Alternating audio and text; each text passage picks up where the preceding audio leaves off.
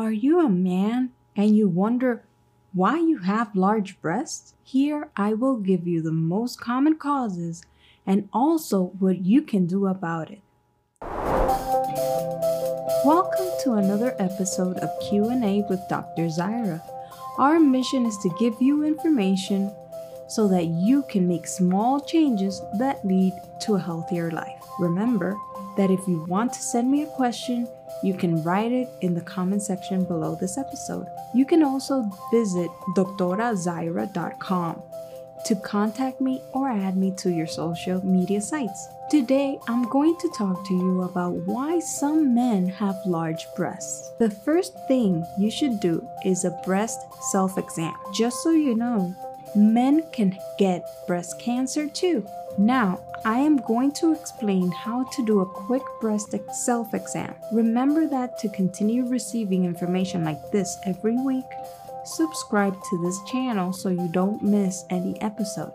To do the self-exam, you're going to lift one arm above your head, and with the opposite hand, you're going to use your index and thumb fingers to examine your breast of the raised hand.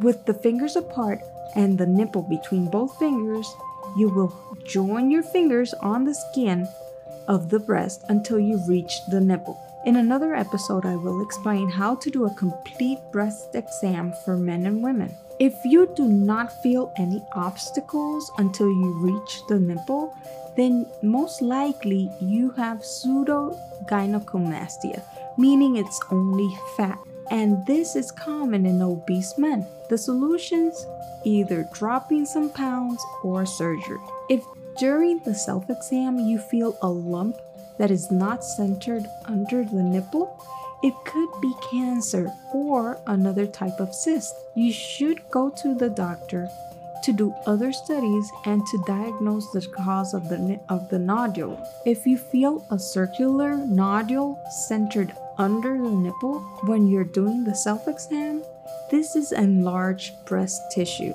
This is called gynecomastia and is caused by a hormonal imbalance.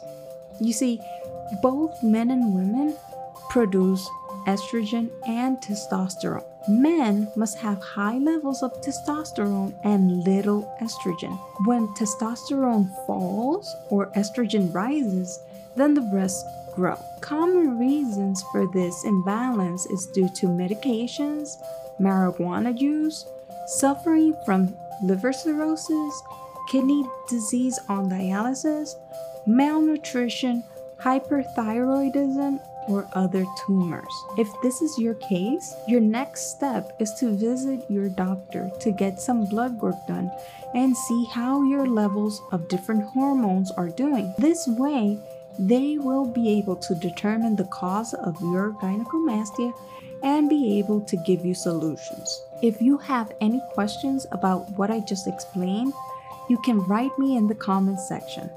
And remember that you can also find me at doctorazaira.com. Until the next episode,